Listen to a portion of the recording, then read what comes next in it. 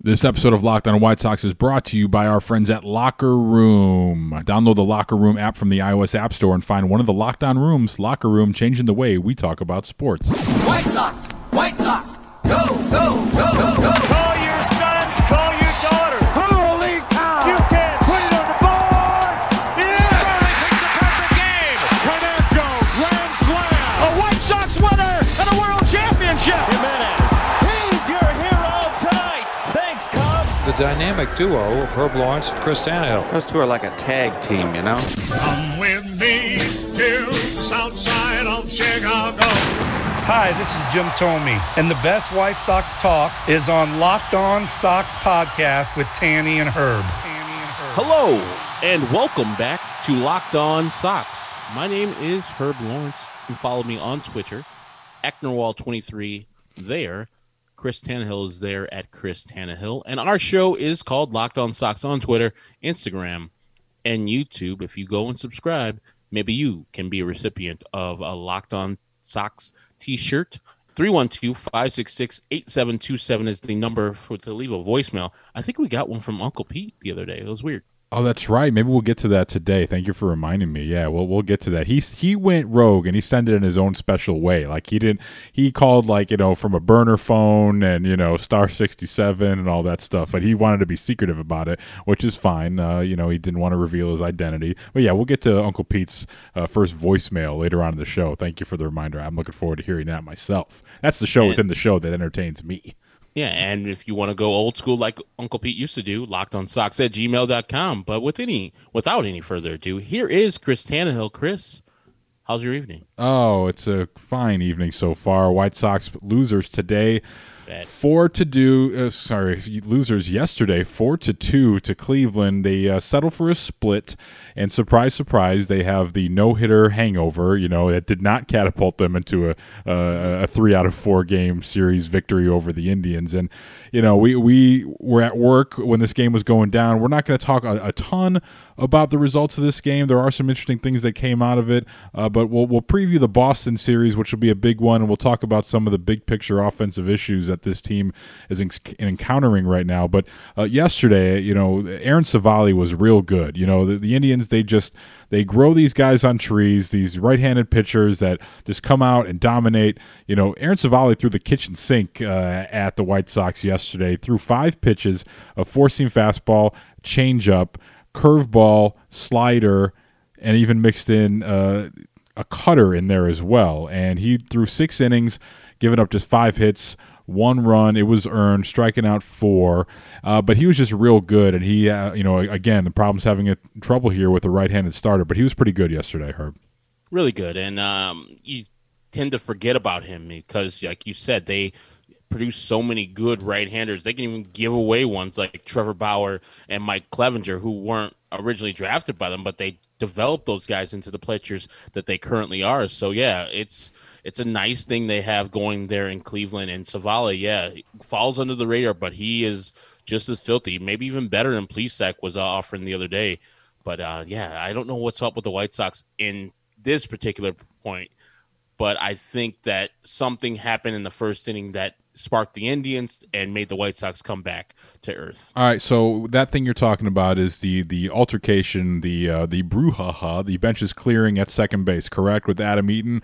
Yep. Why don't you whiteboard that? I still haven't got a chance to take a real solid look at it, and that shame on me for that one. But dirty play or no dirty play? Was it just one of the things that was sort of unnecessary? You think it was a misunderstanding? What happened there on that play with Adam Eaton at second?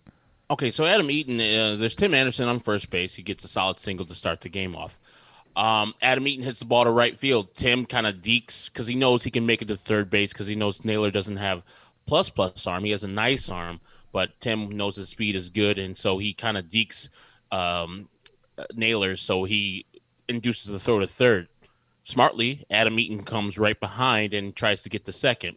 The throw from the third baseman to the second baseman, I think it was it was Jimenez, the shortstop who was covering second, is right there. Adam beats the throw. His hand is on the base, but Jimenez, as any good middle infielder does, has his knee kind of blocking the base, and it's like on the ground kind of awkwardly. And so Adam slides his arm over his knee, and so when Jimenez raises up, he also raises up Adam Eaton's arm. So Eaton's off the bag. And he tags him up. And then Eaton like throws his Jimenez's leg off of his arm. And when he gets up, he starts yelling at the umpire. I think he was the crew chief. He's like, hey, man, he just picked me up and he threw me off the bag. And the umpire's like, no, it was just a hard, aggressive tag. That's all it was. And you're out.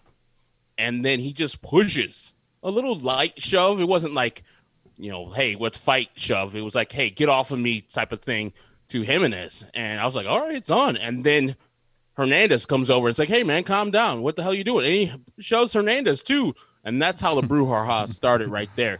Adam was totally in the wrong in regards to pushing those guys, but he was totally in the right for yelling at the umpire to not see that Jimenez did something untoward.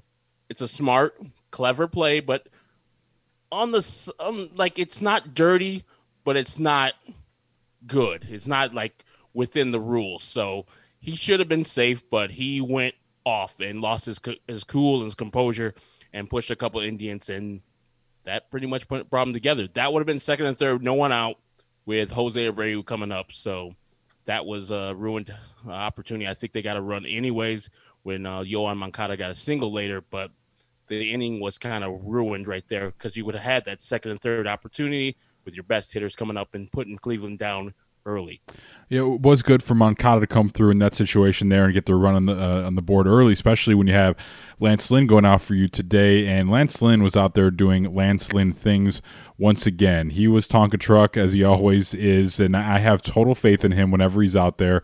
He surrendered some hard contact, but overall, 6 innings pitched, 5 hits, 2 runs, both of them earned, 10 strikeouts again, and he given up the big home run to Jose Ramirez, who we had an astute listener of the show point out, you guys called it, and I'm certainly not going to sit here and take a victory lap because we predicted a Jose Ramirez home run against the White Sox.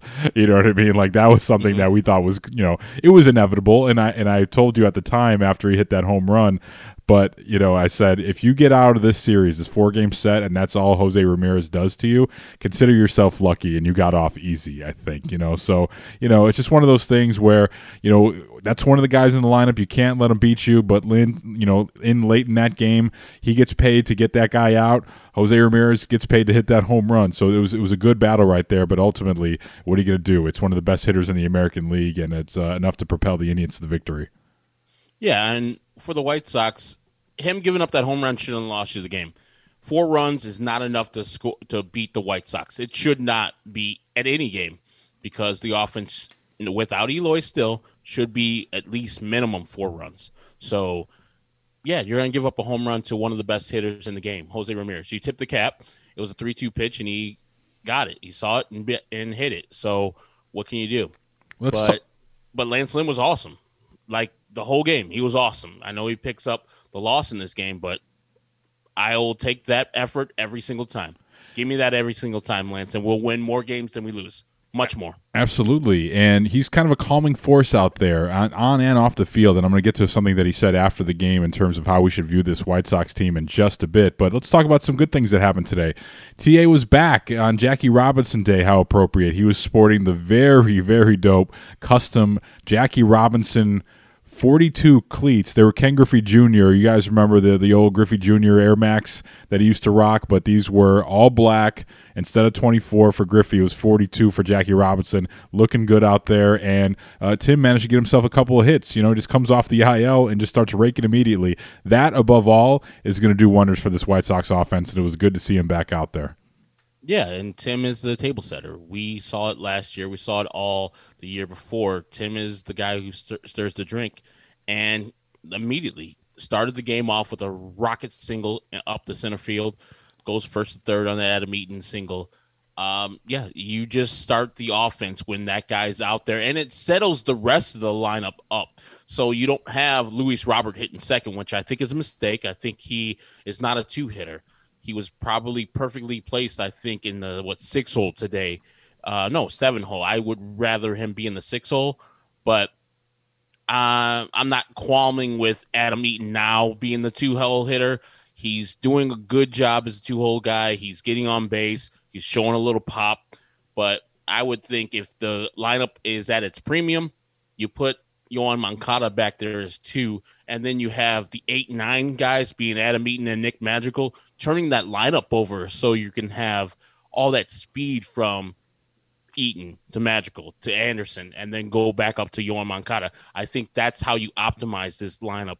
But as far as Tim coming back, I think it stretches out where you can not have these bums out here getting mad tick. You saw, they're like, oh, yeah, you hit 5th the other day, but Nick, it's been real. See you later, Nick Williams. There's the door right there.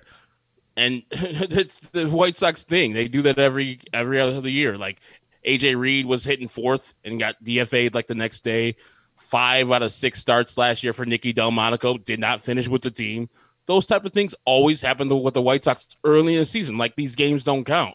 Like, stop trying out bums and giving them mad tick. It's infuriating. I don't know who's going to be next year.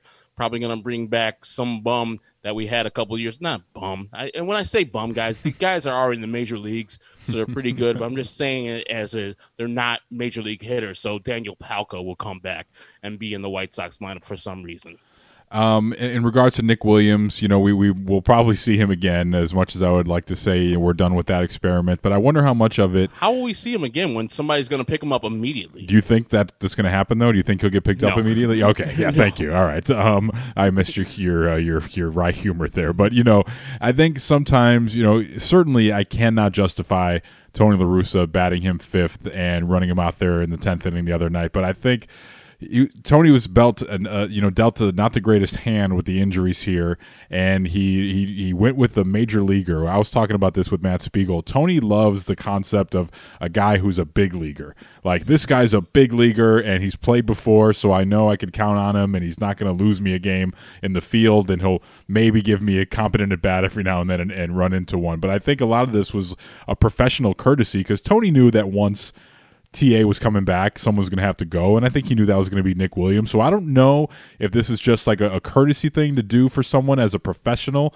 So like, hey, I'm going to get you some at-bats, get you some playing time, get you on tape so guys from the other teams can see you and see that, you can still go out there and be a warm body. I don't know. I don't want certainly don't want to talk about it all episode, but I'm wondering if that factors into it. Just a lot of things that Tony La Russa seems to do in terms of his decision-making is based on,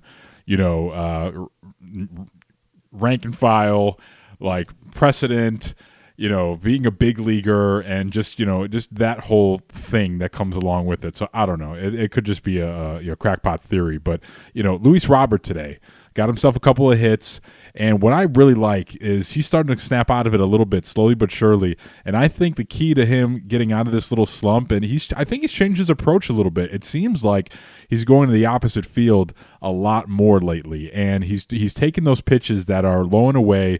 They're not giving him anything to hit on the inside part of the plate that he can turn on, but they're still going outside with sliders, with fastballs, like on the lower half, on the outside edge, and he's taking those pitches and he's serving them to the opposite field, and I think that's a really encouraging sign, and I think that's right where he should be in terms of his development, and I'm excited for him to start reaping the fruits of that, because eventually they're going to stop pitching him out there, and they may go back inside and make a mistake, and we all know what he can do with those pitches. Yeah, like you said, it's a maturity, it's a growth that he's showing, and that triple he hit, I mean, I think more it was Josh Naylor's thing, but he hit it with some velocity. He hit it pretty authoritatively. It's good to see him finally just understanding what pitchers are trying to do to him. And like you said, too, once they realize, okay, the guy's out there and he's going in and getting these outside pitches, we got to get him inside now. Not in the. I don't know why they pitch him in the zone. Like, yeah, why I would never pitch him in the zone. Yeah, at all. Like, you see him flailing at balls that are way out of the zone, up above the zone, low in the zone. Like, there was one today that was bounced in front of the plate and in the left-hander batter's box, and he like halfway check swinged on it. I was like, really? Word? Come on, man! Like, you were thinking about that one too. That's kind of good because sometimes he will swing at those balls. So the little self-check right there for himself, that's awesome. But I just need for him to just relax. Understand that he has a bunch of talent inside of him. He doesn't need to rush it. He doesn't need to force the issue. Let them come to him.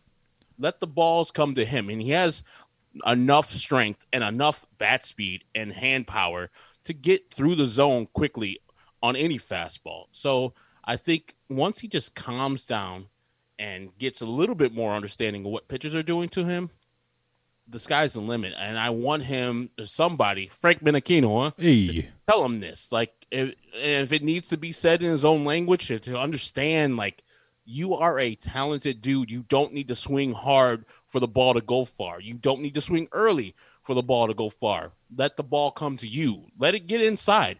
Sometimes hit the ball like you did today, opposite field, where Josh Naylor misplayed that one. And let the people make mistakes on you, and then you can run the bases. This is his first triple in his career, which is amazing to me. We'll take a quick time out, and on the other side, we'll talk about Andrew Vaughn's interesting day and his future, and why if you're freaking out about his slow start, you shouldn't be. Next on Locked On White Sox. This episode of Locked On White Sox is brought to you by our new friends, a new sponsor. Welcome on into the show, 1010. A capsule collection of diamond rings that are responsibly sourced, limited edition designs at fair price points. 1010 is an exclusive collection of 10 creative styles of diamond rings designed by the 10 most distinctive designers working today. Rings sure to bring joy into her life. Using only diamonds responsibly sourced from Botswana, 10 female design masters have each produced a uniquely beautiful ring, ideal for engagement, Mother's Day, or simply a beautiful conversation piece. They're the perfect way to bring light into her life, and she deserves it, doesn't she, folks? They're available now through Mother's Day only at BlueNile.com. That's BlueNile.com. Search the words 10 by 10. This collection features high-quality fine jewelry that will surprise and delight, and they're fairly priced, so you can give her something special and truly meaningful. I'm on BlueNile.com right now, and one design that stuck out to me is number 5, Lola Fenhurst. This designer out of Paris has crafted a quiet yet luxurious ring with beautiful ascending beads, which is a good metaphor for a union. You can purchase that ring at the 10 by 10 collection now at BlueNile.com. That's the number 5, Lola Fenhurst out of Paris. If you're on the hunt for the perfect unique ring she'll treasure forever, you're definitely going to want to check this out. They won't be around for long, so find them now by searching the words 10 by 10 only at BlueNile.com. Another good thing today that we saw, Andrew Vaughn going 0 for 4 is obviously not good, but he was out there in left field, and we talked about his defense yesterday, and it was a critical part of Carlos Rodon's no-hitter. But if you missed that catch yesterday, he went back on the wall and made a great catch. Andrew Vaughn did to help Lance Lynn out early on in that ball game. Tag to left. Vaughn at the wall. Makes the catch! Beautiful play by Andrew Vaughn. Mercy!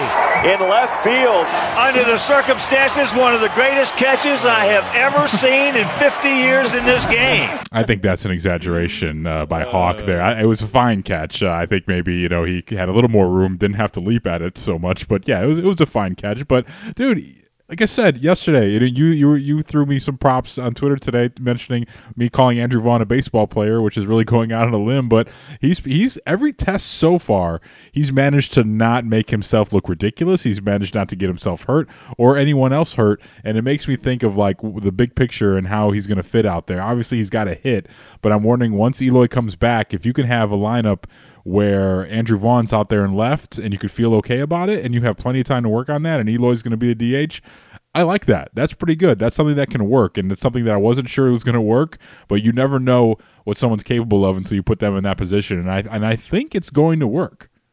Me too. The guy is more than just capable. He looks like a good left fielder. Like he understands where the ball is supposed to be hit, like the sound off the bat and where it's supposed to go. The curve that a left-hander has, and it's going to go more towards the line than in the gap. He understands all these things. Just good baseball IQ and what he lacks in athleticism. And I think that is also that white guy thing where they see a guy that doesn't have great speed and it's like, oh, he's not athletic. I think he's athletic enough. That play right there was very athletic to read that ball, jump up at the right time, find the wall, and then throw the ball back in. Very athletic. And I think, like anybody gets that pigeonholed, oh man, he's a white dude, so he's not athletic. He's plenty athletic, and he can field his left field perfectly. I think he's made better plays than Eloy's ever made in left field, ever. Well, he's going to get a big test this weekend at Fenway Park, and we'll talk about that at the end of the show here. I'm curious to see. Will he, though? What?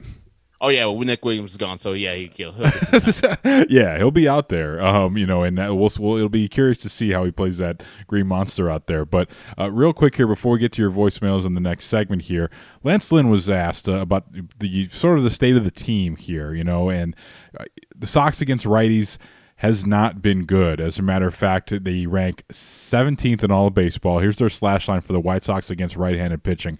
Hitting just .217 with an on-base of .332, slugging .342, good for a .674 OPS. We know they crush lefties until they don't, until Mike Minor's out there. But I don't know how you solve this thing. I don't know how you inject left-handed power into this lineup unless Zach Collins is going to play every day. Can Zach Collins play left field? We need someone that's going to push Andrew Vaughn out of the picture. You're playing too competently out there in left. We need to get you out of here, son. I don't know what you do. Just said about when Eloy comes back and he's a DH, is like, what about my man Yermin? Let's go. I'm thinking, as I said last night, good problems, but also bad problems, because you're going to have one of these guys sit out a night because there's no more room for anybody else.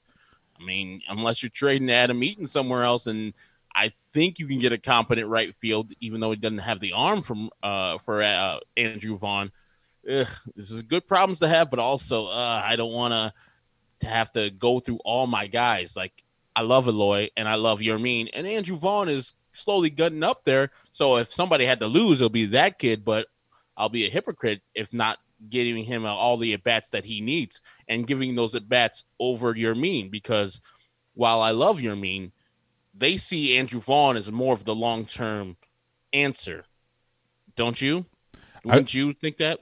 Yeah, unless unless he shows you a lot this season where it's all of a sudden you have to reevaluate everything because I don't see when I look at Yermin and his professional at bats, the pop, like, it's not just, these are not flukes, these are not wall scrapers that he's hitting out there. He's hitting bombs out to the left field concourse. So when I look at him, I'm Rick Hahn, I'd be like, ooh, we got to find a way to make this work, or at least trade him when his value is at its highest.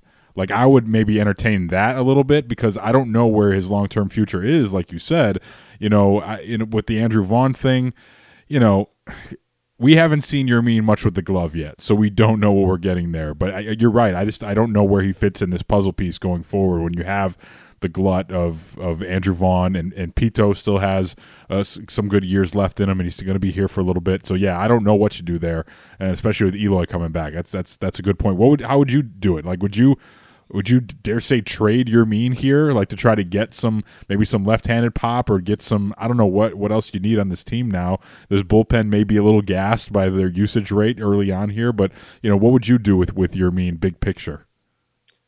I would keep him on the team and press him as far as he can go. I know they didn't think he was going to be this, and I didn't think he was going to be this, but I knew he was going to be a major league hitter. Maybe not 300, probably like in the 280s, is going to hit a couple home runs. Is going to be a really good hitter coming off the bench, because I thought that they were going to get a professional designated hitter. So if they really think this is an anomaly and that what Yermin is more of a 265, 320 guy, yeah, trade him. Immediately trade him, and I'll be hurt and I'll be crushed. But if you got Eloy coming back, the spot I want Eloy to be in is designated hitter for multiple reasons. The main one is so he can stay healthy. And unless you're trading Adam Eaton, which would be my next choice to do, and moving not moving Eloy there. So then the last thing I would want would be Eloy back in left field, and then right field for Andrew Vaughn, and then you still have Yermin as the designated hitter. It wouldn't be ideal for me because you're having a lot of people out there that can't field their positions. Yeah, but your offense would be awesome, and you can then solve your off-season thing. You solve your thing in the off-season, because I just don't want to give up any of the guys, and if I had to, it would be Andrew Vaughn, but he has no value. Yeah, I mean, not no right. value, but it's right now, low. Right now, you would be doing a disservice trying to get rid of him now, But okay, so state of the team here. The White Sox still can't get over that 500 hump, and can't surpass 500. Where they're sitting now, I'm not too concerned right now. That sometimes teams kind of just weather the storm here in the early going, and they're trying to get their bearings. And Lance Lynn kind of spoke to that in his post game yesterday. And here's what he had to say on when he thinks a team tends to hit their stride, and when can you tell a team is going to be who they are. I would say, you're looking at mid-May, June, when guys are really starting to, hit their stride and do things like that. Right now, everybody's kind of feeling it out, doing their thing. We're right just below 500, but we've got the talent to, make a run at this thing. But we just got to kind of, stay steady here and make sure it doesn't get too far away while we find our footing. And we're in ball games. We're just we got to learn to win them and make sure we run away with them. Yeah, that's exactly how I see this team right now. That was very well said by Lance Lynn, who's seen a lot of teams over the years, and that's what I see when I see this team. I see a team that their best players, most of them are not hitting yet. A lot of them are pressing. The defense has been cleaned up a bit, despite the 2 errors from Abreu on the one play today. I would say the defense has gotten better. It will, get better. It'll stabilize with TA out there every day. So I just think it's a team that needs to do better hitting. I hate people. People don't like the word clutch, but what I mean situational hitting, and knowing when they need to get those runners in from from scoring position. Like get the little things to do to win a ball game. The Indians did that yesterday, and they were able to do that in the extra inning game when Bieber threw. So the White Sox still need to work on that a lot as a team, because they pummeled the Tigers and the Royals last year. They didn't have to do a lot of fundamental, situational hitting and working on execution. Like, they just relied on their power bats, which is fine because that'll carry you through a lot of the time. But I think the difference you're seeing with this team this year is they're not executing in the moments where they have to at the most, because they're playing on a razor-thin margin for error here. And now, with the bullpen getting used a lot, like, it's really important that they're able to get these runners in whenever those situations are presented to themselves. How do you see this team so far in this 2-week sample size here? Yeah, to speak to what you just said right there, we had a leadoff triple we talked about already. Luis Robert, leadoff triple in the 9th. And the next batter was Andrew Vaughn. Struck out poorly. The ball was in the left-handed batter's box, and he struck out poorly. And then Tony does a curious move for me. You have a guy in Nick Madrigal coming up who... Look at you, Nick Madrigal, stand number 1. Slappy. Exactly. But what he does. The thing he does the best is contact. And it's a 4-1 game. So you're just looking for contact. That's all you're looking for. And Nick Madrigal is pinch hit for Jake goddamn Lamb. It's like you said. Is that going to be his player's weekend nickname on the back of his jersey? Jake goddamn Lamb? Yes. And so he wants that, I saw him in Arizona. He was great in Arizona 2017. That guy, and he's a Major League Baseball player, like you said earlier. He's a gamer. He's a rank and file. Nick Madrigal's a rookie. I don't care about that garbage. No, he should be batting for multiple reasons. One is because he's goddamn better than Jake Lamb. And second, he can put the bat onto the ball. He's only struck out, I think, once this year. He's got your highest batting average on your team after your mean at 282. And say what you want about a batting average, but it's just what we have to work with here. The team's not exactly lighting it up right now. So just say he gets out. You're 4-2 then. And then you still have Tim Anderson coming up to bat. And if he gets on like he did, they called it an error, but you have the tying run coming to the plate like Adam Eaton did, and he popped up. But you at least have the runner getting in before you get 2 outs. And it's much more valuable there.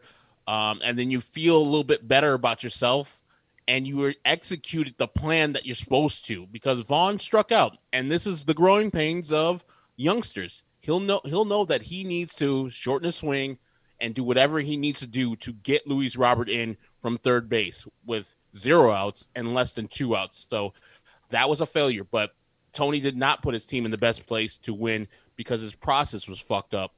And keeping Nick Madrigal in there, as you know me, I am not a Nick Madrigal guy, but the one thing he could do is put bat on ball.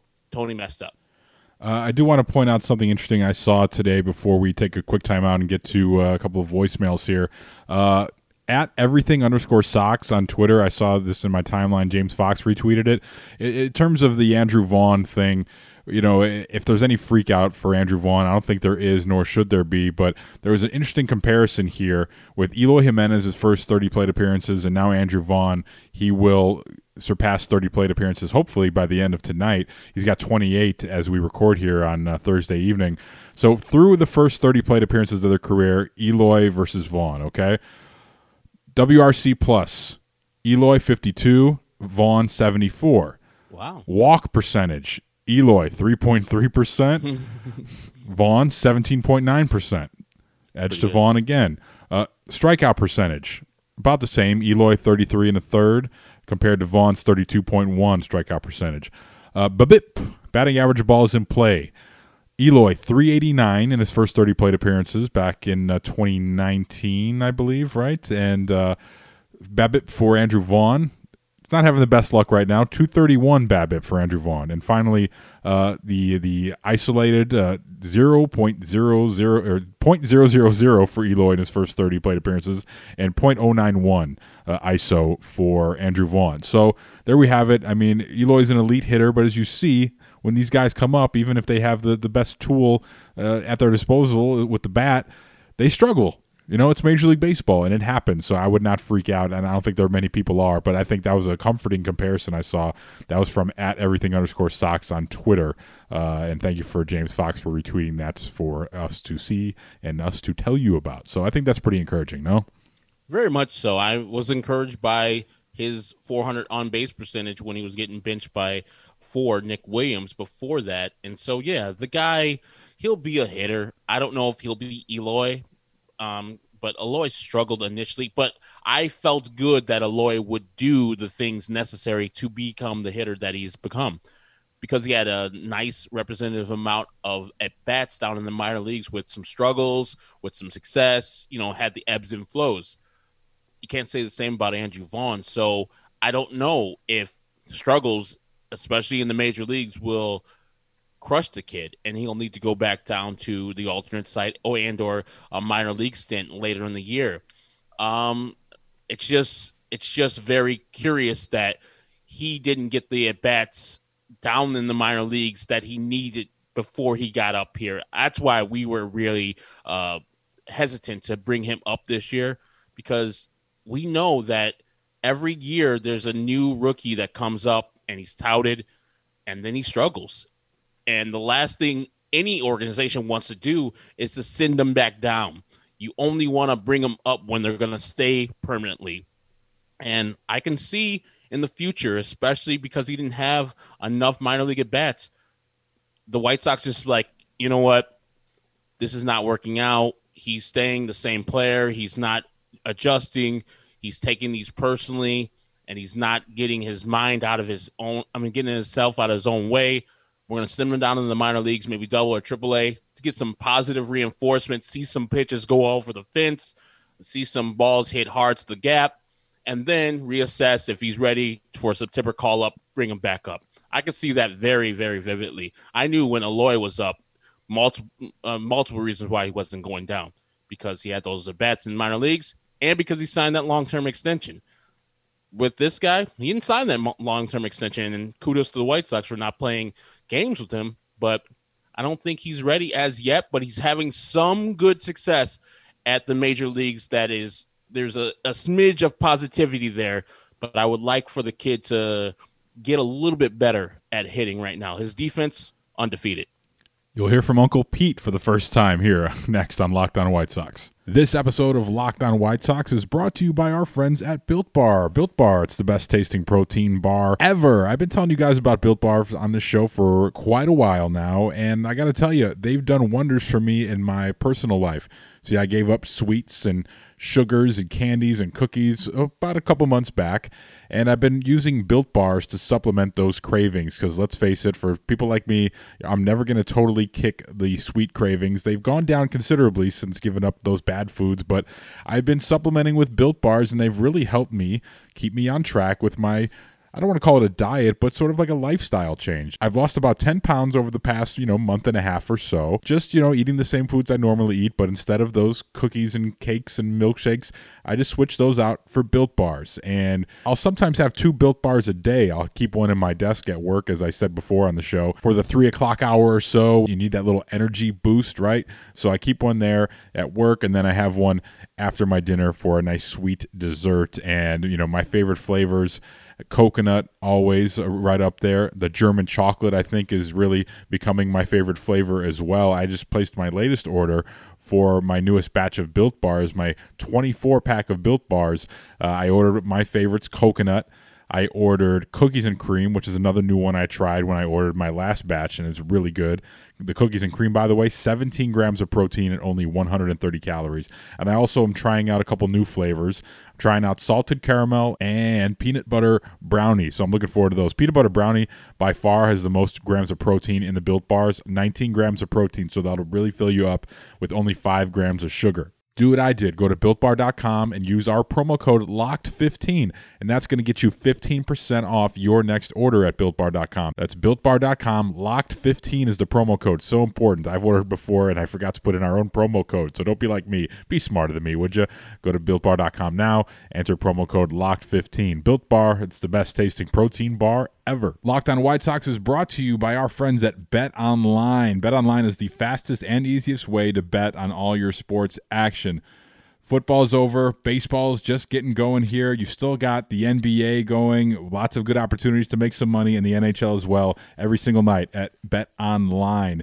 As a matter of fact, Herbie, BetOnline even covers award shows, TV shows, reality TV, and other types of entertainment. Yeah, I'm looking right now at the hot dog eating contest. BetOnline.ag has an entertainment section for the competitive eating. Right now, they have a bet up for Joey Chestnut eating over or under 74 and a half hot dogs in the hot dog eating contest. Whew, friends. I love that. Should we do some more research on that one before we? I know his record's like in the 70s, but he's getting older. Like, I think he got his 75 is the last year's hot dog eating championship. So he's got that record already. I don't know if there's impetus. He keeps on breaking his own record. I don't know if there's impetus for him to keep on doing it because there's no one close to him. So he's battling against himself. To eat 75 hot dogs in one sitting is ridiculous. So I'm going under on that one. I'm going under for Joey Chestnut, 74 and a half hot dogs in the hot dog eating contest. Ooh, boy. Yeah, I'll have to do some more research here before I make my decision and plunk my money down at betonline.ag. But they've got everything.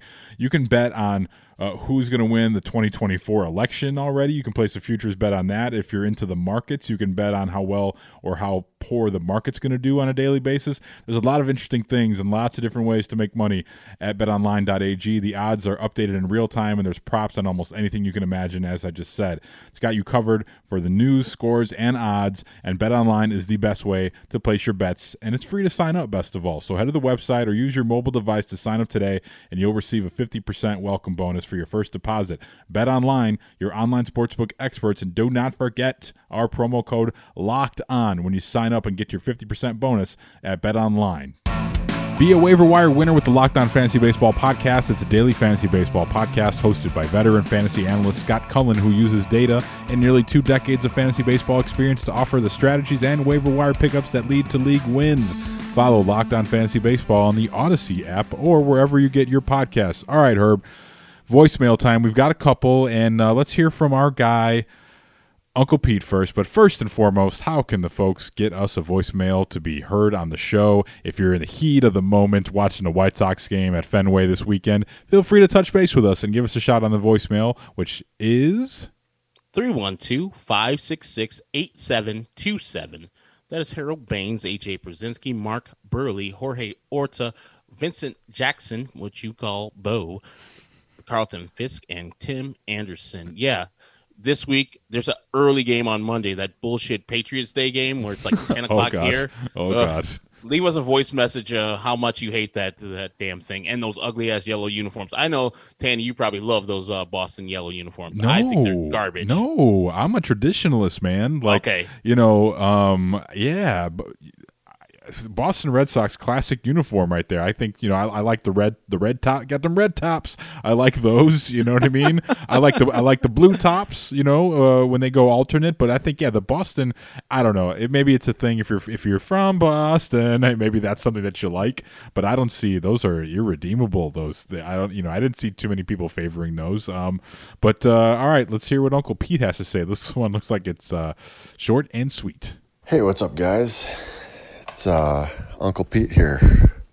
It's been a while, shit dicks. Oh. Did you see what Mercedes did to that ball tonight? He hit the absolute motherfucking dog snot out of it. Have you ever seen a ball hit that far? Jesus Christ. This guy's fucking awesome. Talk soon. Well said, Uncle Pete. Thank you for your contributions to the show. Did not sound like I thought, but the verbiage was definitely there. He didn't sound like Vincent. Right, yeah. Exactly. So, but that's definitely on brand for Uncle Pete. So let's check in here. It was good to hear from Uncle Pete. Thank you he came in the back channel here, as he's one to do, and he did the unconventional way. But you can email us lockedonsox@gmail.com for the mailbag, which I think on Monday's show will be the next show we do. We'll recap the Boston Red Sox series and it's going to be a tough one here, but we'll talk about that, and we'll get to some of your emails too. But you're wrapping up the show here is a caller who hit us up the other night, but we didn't have a room to take his call. Here's Steve from Arlington Heights. Hey, guys. Steve from Arlington Heights. Another frustrating loss today. Unfortunately, the consistency and poor decision-making while fielding hurt them. I'm sad to say it looks like Andrew Vaughn's the most consistent fielder out there. We do have some hope there in the pitching arena, but maybe a weakness there in Lance Lynn is that he's too competitive. Why not walk Ramirez in that situation? At least he's not trotting around the bases with a lead home run. And that's one of the things I always admired about John Lester. He knew when it was time to walk somebody and take the next guy on, and that wasn't the time for Lynn to take him on a 3-2 count with a fastball. But anyway, hope to hear better news from Boston. Thanks, guys. Keep up the good work. Thank you, Steve from Arlington Heights, checking in. I appreciate that. It's a valid point there. I would say this about the Jose Ramirez at bat. Lance Lynn is pretty much at the end of his rope there in that spot. And also, let's not forget, they've got another left-handed stick in Eddie Rosario, a Sox killer, right behind him there. So you got to, I think sometimes you try to, just deal with the guy in front of you and not try to, although, sometimes those guys, they just beat you. Jose Ramirez, like we said, top-tier hitter in the American League, and you prefer not to have those guys beat you, but he's got a pretty damn good one behind him in Eddie Rosario. Yeah, if I have to be beat by either one of those guys, it's Jose Ramirez. Because I know Eddie Rosario can beat us. I know Jose Ramirez can too, but I currently have Jose Ramirez up the bat to put him on, to put another guy, put the tying run in scoring position, I'm good on. Yeah. And Eddie Rosario is going to wear the White Sox out until he retires. So he already hit a home run in this series, Rosario did. And so far to that point, Ramirez did not. So there's no putting him on, and I understand what you're saying, Steve. And if it was anybody else, if it was Franmil Reyes hitting there, I'm like, yeah, let's do it. Let's definitely do that shit. But Eddie Rosario is different. There's Jordan rules, and there's the Eddie Rosario rules. Well, obviously, yeah. The Eddie Rosario is looking like the old Jason Kubel scouting report, the Michael Kadire scouting report from back in the day, where it's just, okay, let's open up the binder. Oh, the page is blank. Just throw up 4 fingers and put them on. Thank you, Steve. Wrapping it up here. So tonight, Dylan Cease back from the, what do you call that list? I had it written down here. It's the health and safety protocol list. He was on it for a little bit. Following, I don't know how he got on it. I don't know if he was feeling some tummy troubles after Carlos Rodon had some the other night, but he was on the list briefly. But he's good enough to make the start tonight at Fenway Park in Boston. The Red Sox are just on a tear right now. They're killing it. They're in first place in the AL East. As a matter of fact, they are 9-4 right now. And tonight, I should say, against the White Sox and Dylan Cease, you will see, going for the Red Sox, Nick Pivetta, who's 2-0 with a 3.27 earned run average. So it's going to be a tough series this weekend for the Sox, but you'll have Giolito going on the back end, and it should be fun. So I'm not feeling good about it, though, but I'm excited to see Dylan Cease out there. Anytime Dylan Cease is out there, you're waiting for him to take that next step and have the breakthrough, and who knows, tonight could be the night. I think so. I don't know who Nick Pivetta is. I've heard of the name. I'm 2-0. Congratulations to him. But Nick Pivetta is, since he won his last start, he became the first Red Sox starter since Tim Wakefield in 1995 to win his first 4 starts with the club. So he had 2 relief appearances against the Sox in 2019, but this is his first career start against the Sox. So we've seen him, but just not in a long stretch before. Okay, so righty. It's Pivetta, and then I don't see a guy listed for Saturday's game. Yeah, and then Perez, who I believe is a lefty, and then Nathan Eovaldi will close out the series. If the White Sox don't get a split here, I'm gonna be very disappointed. I'm looking more of a 3-for-4. Ooh. I don't care if Boston's been on fire. Baltimore went in there and did work for some. That they lost the first 3 games and they won 9 in a row. And before they lost today in a walk-off loss to the Minnesota Twins. But I don't think Boston's any good. This is purely anecdotal, but I feel like no matter how good or bad the Sox are, they usually play well in Fenway. Yeah, and they always surprise you there. So that's totally anecdotal, and that means nothing to this team. But and we have Timmy back. Feel when we have Tim Anderson back, even though it didn't show up today, our offense is going to be at a premium. And so, yeah, there's no stopping the White Sox. We have, except for Lance Lynn, we have our two good pitchers going, and Carlos Rodon will finish that game off on Monday versus Nathan Eovaldi just off of that fresh no-hitter. So, yeah, I'm very, very confident the White Sox will look really good out there in Boston. And interesting to note here for you guys listening locally, they have it listed as 7:10 Eastern start. Okay, good. I was worried there for a second that it was 7 o'clock Central Time. Okay, good. That's the one benefit of the Sox playing on the East Coast is the early time the game ends. So I'm looking forward to that. So that's all I got here for the show. Thanks for another exciting week, man. I am tired after staying up super late after this Rodon no-hitter, so I am going to rest. I just purchased MLB The Show 21.